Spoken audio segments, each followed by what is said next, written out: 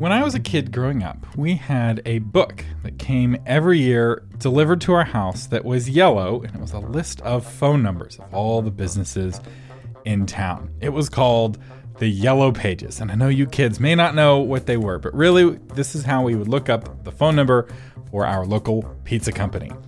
Then, for a couple of years, we received not one Yellow Pages every year, but three from three different competing companies.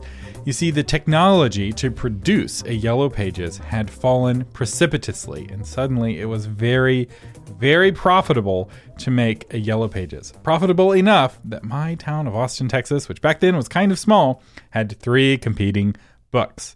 Now, here's the thing. The technology that made making Yellow Pages easier and more profitable eventually killed the Yellow Pages off altogether. Why look up a phone number in a 1-year-old yellow book when you can look up the current phone number right now on Google and see reviews and get a map and so much more? The same thing happened to the typewriter. The electronic typewriter was the biggest thing to happen. It even had a built-in spell checker. You could undo mistakes, and yet the same electronic technology that made typewriters better and cheaper ended up killing them off altogether. Sometimes the best days for a technology are right before the worst days for that technology. And as an author, you don't want to get caught by surprise making Yellow Pages in a world that's about to move to Google. And the technology that's about to go through a major change is Facebook. Mark Zuckerberg, in his quarterly earnings report to his investors, made some big announcements that are going to completely change how Facebook works for authors. And in addition to that, Apple and Google have made other announcements that are also going to affect how Facebook works for authors. Facebook in 2021 will not be like how Facebook was in 2020. This is not speculation. This is according to what the CEOs have publicly announced to their investors on public corporate earnings calls. These changes will have a massive consequence for authors, and I will tell you what you need to know about those changes and how to navigate them as an author in this episode of Novel Marketing, the longest-running book marketing podcast in the world. This is the show for writers who want to build their platform, sell more books, and make a difference in the world with writing worth talking about. I'm your host, the Vulcan of book marketing, Thomas Umstattd Jr., and nothing changes faster or more often than social media. And you can either surf the waves or have those waves push you under the water. As I learned the hard way in my one time experiencing real waves in Hawaii, I think I tried to breathe in the entire Pacific Ocean, and it did not go well for my nose. So the best way to surf the changes is to see them coming. And a lot of people are surprised by when Facebook makes a platform change, and you don't have to be, especially if you listen to this podcast, especially if you listen to what the heads of these companies are saying they're going to do in the future. To understand what the changes mean, though, and to navigate them well, we're going to have to know where they came from, which means we need, first, a short history of Facebook marketing for authors. I first got on Facebook in 2005, back when it was for only college students. At first, Facebook was just a list of profiles. Think of it as a bunch of about pages on the web. Each user would have one photo, and it wasn't uncommon for students to update or change their photo every day. So I remember walking through the computer lab in my university and see them filled with guys scrolling through faces after faces. It literally was a book of faces. And it was a way of finding a girlfriend, or at least that was the thinking back in 2005. Now, it didn't stay that way, and very quickly, Facebook added a timeline feature where you could post updates on what you were doing, you could see what other students were doing, and fear of missing out suddenly got very strong. They also added groups. Now, initially, these groups mapped to existing groups on campus. We had a group of fans for the football team that would band together to play pranks on the quarterback of the other teams we were playing on Facebook. We had a local chapter of the College Republicans, a local chapter of the College Democrats. And I will say many of the groups are very political from the very start. Don't believe it when people say that politics on Facebook is new. I was just looking through my old Facebook archive. I archived my first Facebook profile. and about half of the groups I was a part of were political in some way. Now, I should say that politics was different in those days. Some of the most popular political topics were unique to Facebook. There was a huge group protesting the new newsfeed feature. There was another big group mourning Pluto losing its status as a planet. 2005, 2006. It was a different time. And then, of course, a big group protesting against allowing high school students on Facebook. Because we all knew what letting our younger siblings onto Facebook would lead to. It would lead to our moms getting on Facebook. Perish the thought! So Facebook in those days was mostly a dating app. When you added somebody as a friend, you could add how you were friends with them. Options included things like had a class together or even hooked up with, among other options. Facebook was very different. Facebook advertising in those days was also very limited. The ads were called campus flyers and were mainly a way of getting the word out about campus activities. If the student council wanted to get out the word about a local event on campus, one way to do it was to spend money on Facebook flyers. I liked it because I went to a small private university and it was the best way around the censors. So my university had to get permission from the school for any campus promotion. Even chalking the sidewalks required permission from the university, but you didn't need permission from the university for a Facebook flyer because they didn't control Facebook. I know it sounds strange now, but in the early days of Facebook, it was a beacon of free speech. Now, eventually, Facebook opened up to the public. Our moms got on, and later even companies got on. And in those early days, they created fan pages. These fan pages were a great way for authors to talk directly to readers. And if an author posted to her fan page, every single fan would get that post in their timeline. The more fans you had, the bigger your quote platform unquote was. And publishers in those early days would pay close attention to how many fans an author had when trying to decide whether to sign them or not. Now, to promote these new fan pages, Facebook diminished groups until it was almost impossible to find a group. In fact, while I was researching for this episode, I tried to find the original "When I Was Your Age, Pluto Was a Planet" group that once was the biggest group on all of Facebook with millions of members, and I could not find it. I found what looks to be the descendant of that group that has just 26,000 members. So how did this group go from millions to just 26,000 members? Well, either Facebook removed everyone or almost everyone, which I don't think is what happened. What I think they did was they just archived the group or removed everyone, and 26,000 people rejoined afterwards. And I have some articles from the time talking about this group. So, because I was like, was that group really as big as I thought it was? And I went on the Wayback Machine, and yes, it was. Pluto losing its status as a planet really was the big deal of 2006. In 2010, Facebook ended up killing off these, what they called version 0 groups altogether. And I have a link to a Wikipedia page about that in the show notes. And if you were an author and you had built your platform on these version 0 groups, you lost your connection to your readers. Your platform was gone. Now, the groups feature was later reborn as a crippled version of itself. And we'll talk more about how groups have evolved on Facebook here in a second. But at the time, many groups were encouraged or forced to transform into pages. And for years, the best way to interact with your readers was with a fan page. In fact, I have still a version of a presentation that I used to deliver at writers' conferences on how to use Facebook as a marketing tool. And I have a whole section in that presentation of why groups were a bad idea. How Facebook changes. Now, let's talk a little bit about Facebook pages, because that's what they were really pushing in the early 2010s. They kept pushing pages and encouraging people to create pages. You know, if you're an author, you have a page. And if you're a business, you have a page. And they eventually dropped the word fan. So they stopped being called fan pages. And they started really leaning into the word like. In fact, Facebook created a like button for everything. You could like pages. You could like photos. You could even like random web pages around the web. And this was a way for Facebook to gather data of your viewing behavior, because each one of those like buttons would track you and give them good, deep data on your preferences and what you did around the web. They now were able to do that without the like button. And we'll talk more about that in a second as well. So as more and more content was posted, not just from pages, but also from people's profiles, the amount of content on Facebook became more than anyone could consume. If you had 150 friends and you liked 50 pages, and each one of those posted just twice a day, that is over 400 pieces of content. That's an inbox of 400 new emails, so to speak, and that is too big to be fun. And so Facebook started to filter what users saw and didn't see. They did this with machine learning. They did this with neural networks.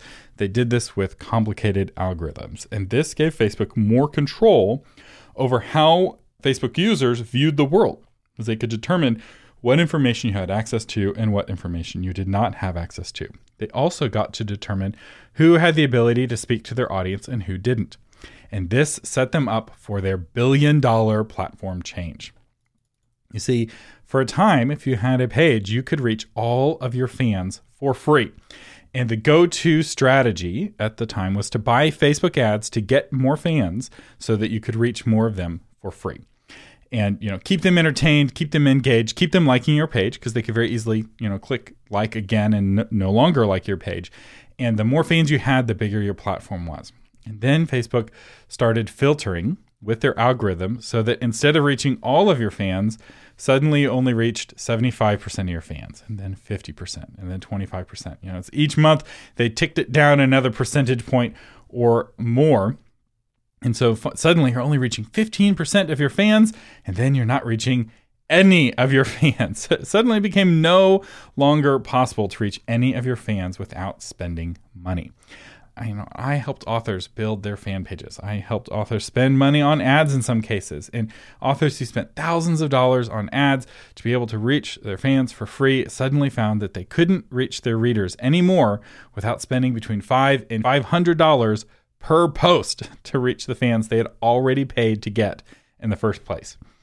Nowadays, in 2021, most Facebook users can scroll for a long time on Facebook without seeing a single organic post from a Facebook page. At least not one that isn't actually an ad. And you can tell the difference by looking for the word sponsored. And almost every post you see from a page on Facebook nowadays is sponsored. They paid for you to see that post, which was brilliant. It's how Facebook made their billions of dollars. They charged businesses and authors money to get fans, and then they charged them again to talk to those fans. And I've been talking about this on this podcast. I did a couple of videos and a podcast episode in 2018 about this change, about how you can't reach your readers on Facebook without spending money. So I have been chronicling these changes from the beginning. So another feature that Facebook added in the mid-2000s was Facebook Live. And this was a really popular feature for authors for a time. And the reason why it was so popular is because Facebook was really featuring this feature very heavily. In the very early days, if you went live, all of your fans would be notified, or all of your friends would be notified if you did it from a profile. And if any of them started watching live, their friends would be notified. And you could very quickly get an audience of 50, 100, or more, sometimes thousands of people from scratch by going live on Facebook. It was an incredibly effective way to reach new people. And if you could be interesting and keep people watching, you really could grow a really large audience. But then Facebook started slowly turning down this feature. And I think they did it initially because they wanted to sell ads so that, you had to pay to get your audience. So every time you wanted to go live, you would pay for ads to get your audience. But then the Christchurch mosque shooting was streamed live on Facebook. And after that, Facebook really turned down this feature. And so that today you almost never see a live video on your timeline. And if you want to go live on Facebook, the best practice is to contact your readers beforehand, preferably on email. Get them to put the live on their calendar so they know to go to a certain page to find your live video. Facebook will not lift a finger to promote live video anymore, or hardly ever lifts a finger to promote live video, at least by the authors that I've worked with. Now, around this time, Facebook started to realized that pages were getting really political. This content wasn't very interesting. And so they were like, let's bring groups back. So the groups that they had nerfed and still existed, after version 0 of the groups, they eventually brought groups back in a really limited capacity. But starting in the mid-2010s, they started enhancing the groups feature, giving groups more prominence inside the platform, giving group organizers more power over their groups. They even experimented with paid groups for a time. I had a client who was selected by Facebook to be in a beta program to do a paid group. And it was a paid group for authors. Authors would pay $20 a month or $50 a month for access to this paid group, and they experimented with making that work. They ended up canceling that program, and they kept the platform free, but it gives you an idea of the sorts of ideas they were playing around with. And groups grew so much in importance that by 2020, the Super Bowl ad that Facebook ran was all about groups. And I'll have that video in the show notes. They were really pushing and encouraging groups. And the go-to strategy for authors in 2020 who are still on Facebook and still trying to make Facebook work was to have a group for your book, a group to interact with your readers. Well, this brings us to today, 2021. And when I log into Facebook now, what I see are sponsored posts from pages. I see occasionally a personal post from a friend, and I see lots and lots of group updates. Now, that is what is happening. So what is going to happen? Well, Mark Zuckerberg, CEO and founder of Facebook, laid out his plans. And in short, groups are going to go through a radical change. And so, quote, he said, "We can make it so that groups on Facebook are not just a feed and a place where you post some content," which is exactly how most authors use groups. So groups are going to get diminished. And the reason they're doing this is to try to fight political activity. They're trying to, keep politics out of Facebook, which I don't know if they're going to be able to do, because Facebook at its core is either a politics app or it's a dating app. And I don't think they'll have as many users with it as a dating app. They're trying, but the reality is, regardless of whether you're political, because most authors aren't political, but most political changes hurt authors because they're not the kind of group that looks legit in Facebook's eyes, right? The author who's doing live streams about her romance book, those live streams got diminished after the Christchurch shooting, even though that Christchurch shooting had nothing to do with the author's romance books. But the algorithm discriminates against smaller groups and groups that are not well vetted. And as an author, if you only have, 10,000 people in your group, 25,000 people in your group, or even just a few hundred, you don't look big and legit. And depending on the makeup of those people, if you have lots of a certain political type of people that Facebook doesn't like, the algorithm may diminish your group just because you're attracting the wrong sort to your group, even if they're having totally benign conversations while they're in your group. So what I'm anticipating with these changes is that the kinds of groups that are going to get the most deprioritized are affinity groups, and the groups that are going to get the least amount of deprioritization are groups that are tied to real-world in-person groups. So a group around the readers of a knitting book will be deprioritized more than an Austin, Texas knitting club group. So those real life groups will remain. Those are the ones that were featured in the commercial, and I think that's what Facebook's going to really play to. But the author who is using the groups feature to reach her readers, that's not going to work as well in the future. In fact, I'm starting to see the very hints of that change in the algorithm already. So what should you do?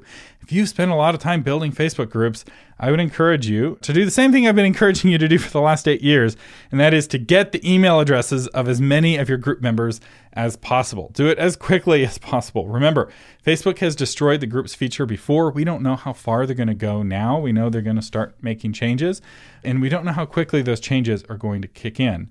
But they're probably going to, start slow and then get faster and faster. And you want to be able to contact your readers regardless of what Facebook does, right? Facebook turns off features all the time. In fact, they often will draw people to a feature and then turn it down or charge for it. That's kind of their business model, or has been their business model for the last 15 years. And so if you're trying to use Facebook for free, if you're not approaching Facebook as somebody who's spending hundreds of dollars every month, this tool that you've been using of groups isn't going to work as well. You need a reliable way to let your readers know about your future books.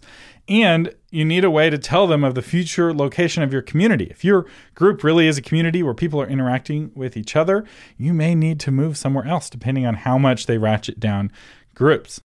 The icebergs of Facebook groups are sinking. And while you don't know if your iceberg is sinking or not, the time to jump off of the iceberg is while it still floats. So one option that some authors are exploring is creating a MeWe group. MeWe is a new social media that's a rapidly growing alternative to Facebook. It's the growth rate on MeWe is just like mind-blowing.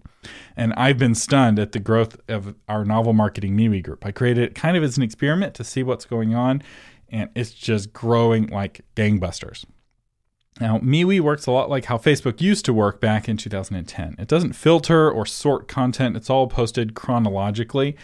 and you are able to post to all of your fans without spending money. MeWe will charge for stickers, and they charge for a special premium account, but they don't charge you to reach your connections on MeWe. Now, in my experience, a lot of older authors have a bias against MeWe because they don't like the name. They think the name sounds funny. And if this is you, just realize that's a really terrible reason to miss out on getting in on the next big social network. So I'm not saying you need to get on MeWe, and I'm not saying it's the right fit for every author, but I am saying that if your decision is because you think the name is silly, that's a bad reason. You need to get to know your readers, see if your readers are on MeWe, or if they're starting to switch, because being one of the first authors over in your genre means that you get the readers of the other authors who are not on MeWe will come and find you, potentially. So what am I doing? Well, currently I manage 3 Facebook groups for authors. One for my course Obscure No More, one for my course The Book Launch Blueprint, and one for novel marketing listeners. And my plan is to move them all over to my own social network.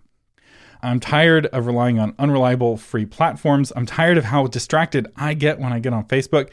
Facebook's neural network knows exactly what kind of videos I watch. And I find that I get those little red numbers, I get distracted. And when I go on to Facebook to do work, related to this podcast, I end up getting distracted watching some Marvel video or some Pawn Stars video or something. They're really good at distracting me. And I want a platform that's just for authors, that's really focused around the community that we have around the courses and around the podcasts. And the platform that I'm planning to use is Circle.so. Circle.so will soon have a Teachable integration, so it'll all be one login. So you log in for your courses, and that login will also give you access to the community. Now, I don't recommend Circle.so for authors, partly because it's expensive. It's going to cost me between $400 and $200 a month to host this community. Now, it'll be free for you if you join, but it won't be free for me. And I don't think spending $200 a month for authors is the right call. I think you're better off really focusing on your website and your email list and your blog comments for community until you're making enough money from your writing where $200 a month is, a business expense. It's covered in your book sales. So it's not a place to build a community from scratch. And once I launch those new groups, I'll let you know, and I'll probably do an episode about what I've learned, what the process was like.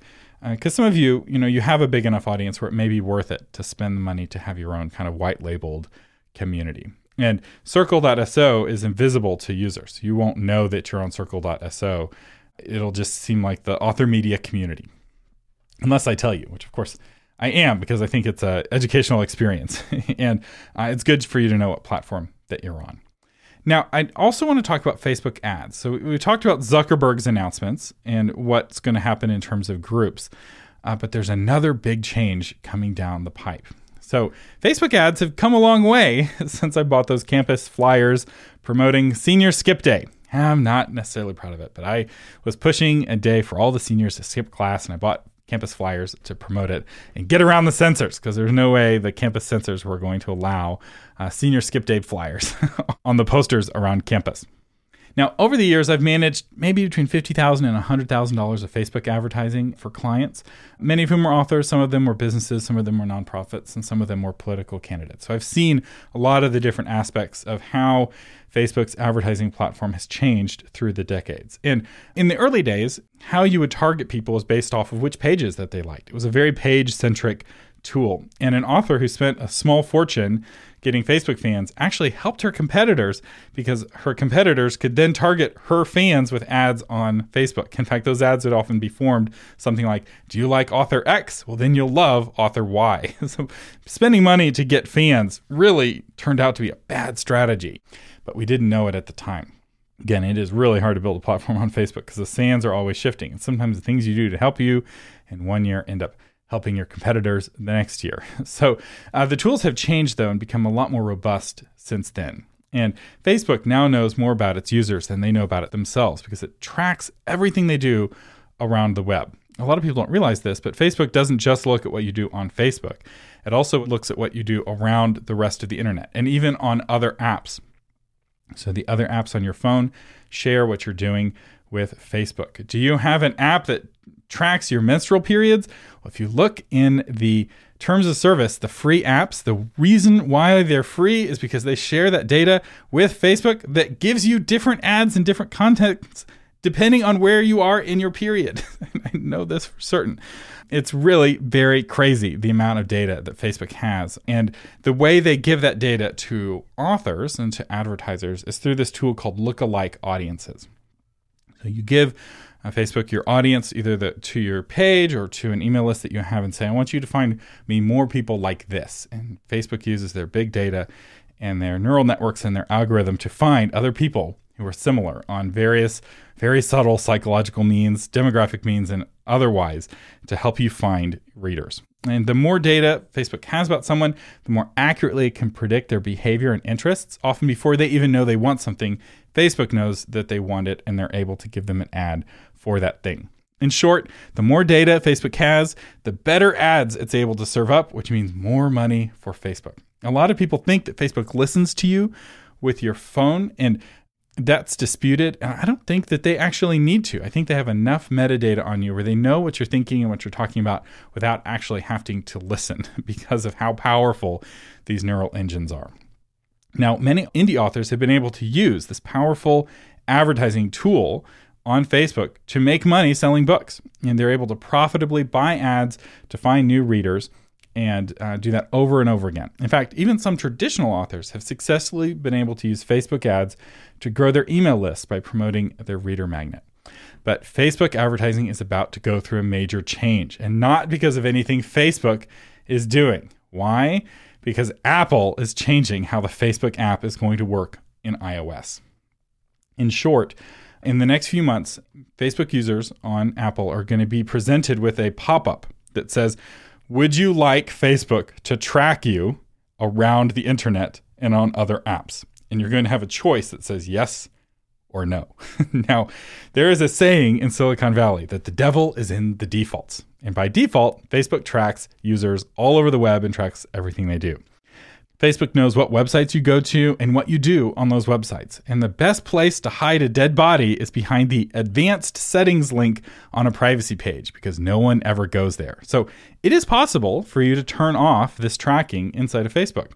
But chances are you haven't done it because that privacy page is so intimidating. But the new version of iOS will present the pop-up as a simple yes-no option. You'll have to pick one or the other. You're not defaulted into giving Facebook all your data. And that tiny change will make all the difference.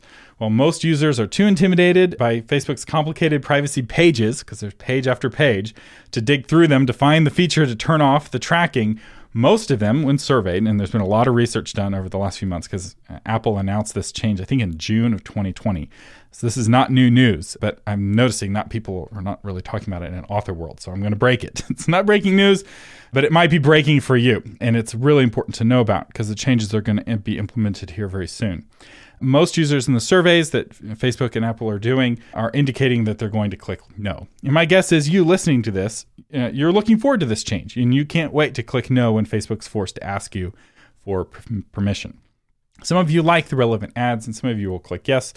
And according to the studies I've seen, it's about 15% to 20% of people will click yes when Facebook asks to track them. Now, Facebook, as you can imagine, is not a fan of these changes. Mark Zuckerberg, Facebook's CEO, had a little hissy fit in his earnings report to investors a couple of weeks ago. And he is really, really unhappy about these changes. In fact, Facebook has been buying full-page ads attacking Apple in the New York Times and the Wall Street Journal.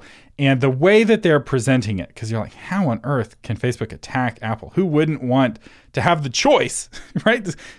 Apple's not saying that Facebook can't track you. It's saying that it has to ask permission in a really clear and transparent way. So Facebook's line is, oh, you're hurting small businesses.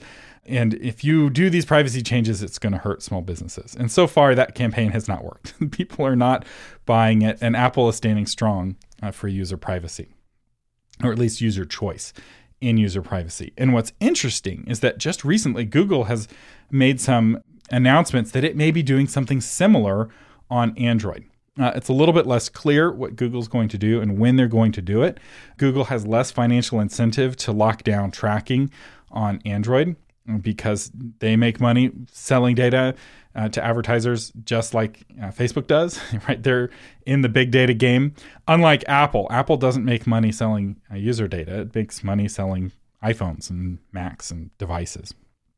and subscription services. So you pay for Apple products and you are the customer. Whereas with Facebook and Google, you are the product that's being sold to advertisers. It's a fundamentally different way of seeing users. But Google is seeing these changes and is talking that they're going to do something similar. My guess is they're going to keep it complicated, but they may, they compete directly with Facebook. So maybe they will really ratchet it down on Facebook like they say they're going to. But we're not as sure what Google's going to do. But we do know that Facebook's access to big data is about to get dramatically reduced. And even if Google doesn't do anything, I should say that while the iPhone makes a minority of users, iPhone users on average are wealthier and better educated, and so they make more purchasing decisions. They're more valuable to advertisers, especially authors, right?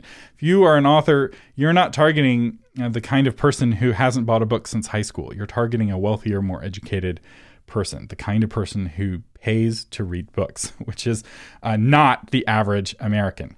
So what do these changes mean for authors? Well, if you advertise on Facebook, this may mean that you have a harder time finding new readers with Facebook ads.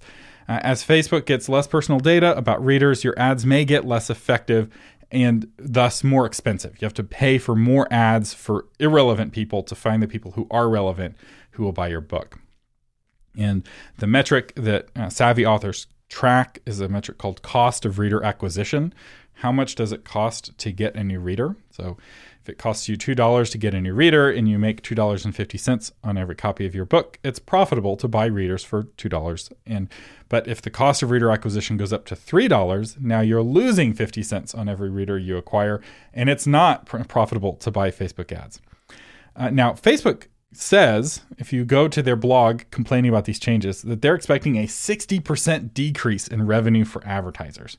This means that they're expecting a lot of advertisers are going to stop buying Facebook ads, or that they're going to find that Facebook ads no longer work for them. Now, there's no way to know if this prediction is a good one, but it's clear Facebook itself is terrified, or at least they're presenting themselves as being terrified. That said, Facebook's stock price is trading near all-time highs, so investors do not seem to believe that Facebook's advertising revenue will fall off a cliff, even after Zuckerberg disclosed to them at the most recent investor call all of these challenges from Apple. So who knows? Perhaps the investors are right and these changes won't be as big as we think. Or perhaps the hedge funds are missing out on a big opportunity shorting Facebook's stock. As Yoda said, impossible to see, the future is. Another potential outcome of these changes is that it could hurt other advertisers, but not hurt you. You may have a way of targeting people that doesn't require Facebook's big data. And as a result, if fewer people are buying ads on Facebook, you might be able to get those same ads for cheaper. And you maybe actually see a reduction in your cost of reader acquisition. So what do you do? What do you do if the future is uncertain? Well, here's the deal. The future is always uncertain. So the advice is the same. If you advertise on Facebook, track the performance of your ads very carefully. Keep up to date with your ads. Don't check them once a month or once every few months. Check them every week, especially during this time of rapid transition. So as soon as that pop-up happens on the iPhone, and expect a bunch of news about it when it happens. Not a lot of people are talking about that it's going to happen, but once people start seeing the pop-ups, I'm expecting the mainstream media to start covering the story more carefully. It's not that they're not covering it now, but it's mostly being covered in the business news and in the technology news. It's not on the front page of the Washington Post or whatever. Now, you might find that once these changes are implemented, you start losing money on your ads, and that the privacy changes might be the reason. So don't take it personally, be like, oh, my books aren't good anymore. No, there are bigger things happening than you and your books, and you're just getting hit in the crossfire. But you may also find that your ads are getting more profitable, or maybe some of your ads are no longer working, but others are working more. So it's so important to measure. And I have a couple of episodes that I've recorded to specifically help you with that.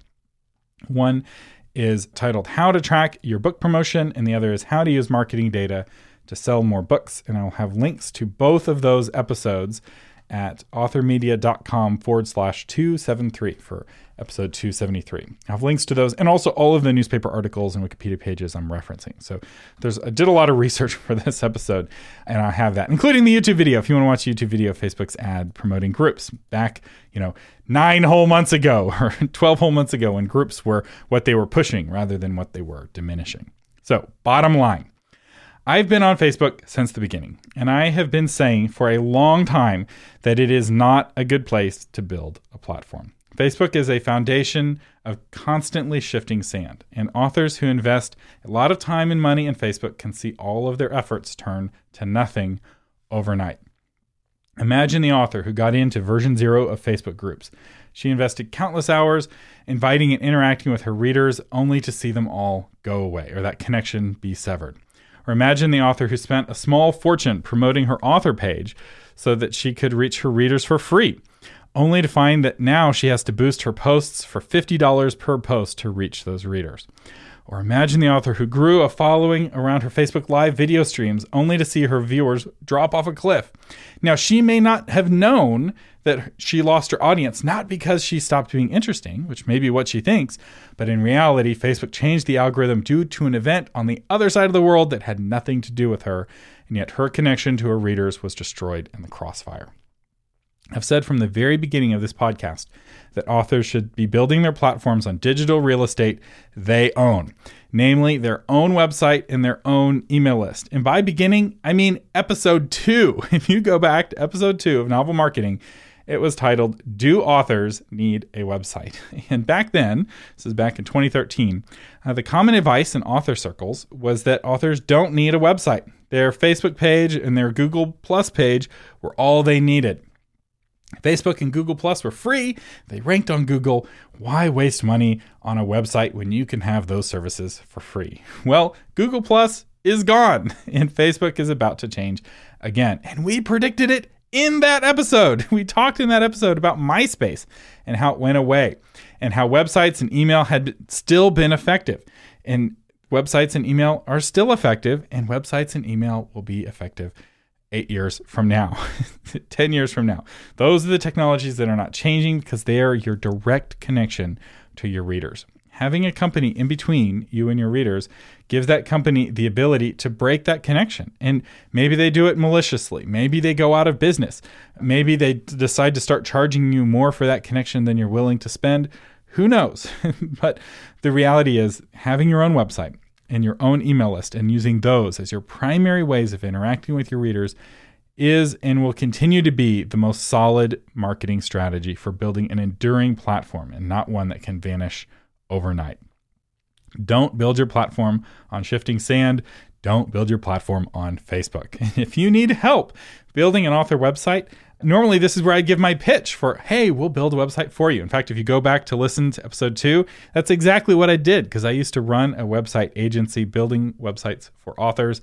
I don't do that anymore. Instead, I have a course on how to build a website yourself, and the course is free. So you can get training from me, somebody who has helped build hundreds of author websites on exactly what readers are looking for, how to thrill them, and specifically step-by-step how to go from no website to a powerful and influential website. I've had authors of all ages go through that course, and many of them are super excited to know how to build their own website because once you build your website, you know how to update your website, and you're no longer at the mercy of the tech people in your life.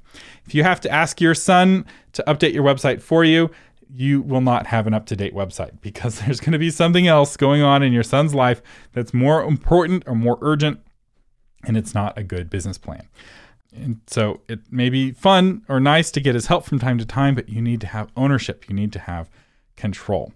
So anyway, I highly encourage you to check out the course. It's totally free, 7 Secrets of Amazing Author Websites. You can find it at authormedia.com. Just click on courses. It's the very first course on the list. And I really want to encourage you to own your own website that you built yourself if you can. There are companies you can hire that will build you good websites, but give it a shot yourself. You may find that it's easier than you think. And it is way easier than it used to be back in the day. This podcast is made possible by listeners like you. We are funded by our listeners. And the way that listeners support this podcast is on patreon.com. And our featured patron today is Jennifer Lamont Leo, author of Moondrop Miracle. During the Great Depression, a spoiled socialite must suddenly find a way to support herself and her child. Can she turn a homemade recipe for a skin tonic into a livelihood? And Jennifer Lamont Leo, thank you so much for being a sponsor of this podcast, helping keep this podcast on the air. I could not do this without you. And If you've been listening and you've saved money, or if I've saved you from making an expensive mistake, consider sharing some of that value back with the podcast by becoming a Patreon. And we'll have a link if you want to become a Patreon in the show notes, or you can also find it at patreon.com/novel marketing. And if you can't afford to become a patron, but you still want to support the show, you can. Just share this episode with one author that you think would find it helpful. Just send them a text message and say, hey, I'm starting to rethink my use of Facebook. What do you think? And you send them this episode. There's also a blog post version, so they don't have to listen to get an idea, and you can have potentially a very helpful conversation. And a quick personal update. My family and I have moved to Cedar Park, Texas, just outside of Austin, Texas. And I have realized that moving with 2 toddlers is no joke. Moving is not a childproof activity. We're opening a box. One of my kids was digging in a box. And it was full of medicine. I'm like, no. Trying to get them out of their hands. But it has been fun to watch toddlers experiencing a move. So for us, a box is something to step over. It's a minor obstacle. But for a 1.5 foot tall human, it is an insurmountable obstacle. And for them, every time they wake up or from a nap or in the morning, the house has changed. It's an ever-evolving maze so that they can't have boxes that keep moving around as far as they're concerned. So each time they wake up from a nap, the maze has changed, and they have very much enjoyed exploring the house. We're slowly reducing the number of boxes and getting more settled. And I've made some good progress getting my new studio set up. In fact, it's almost finished. And once it's 100% finished, I may post a video on authormedia.com. Maybe I'll share it on social media as well if you want to see what the new studio looks like. And right now we're trying to stay warm as we experience the worst winter storm in my lifetime living in Austin, Texas. Right now it's as cold in Austin as it is in Iceland, which is kind of crazy, but also very exciting, especially for small children who love snow. You've been listening to Thomas Umstattd Jr. on the Novel Marketing Podcast. A whole team worked hard to bring you this episode. The audio was edited by William Umstattd. The blog post was crafted by Shauna Letelier. And of course, me, Thomas Umstattd, am your host. If you want to find that blog version of this episode, or if you want to get new episodes delivered to your phone automatically for free, visit authormedia.com. Thank you for listening, and live long and prosper.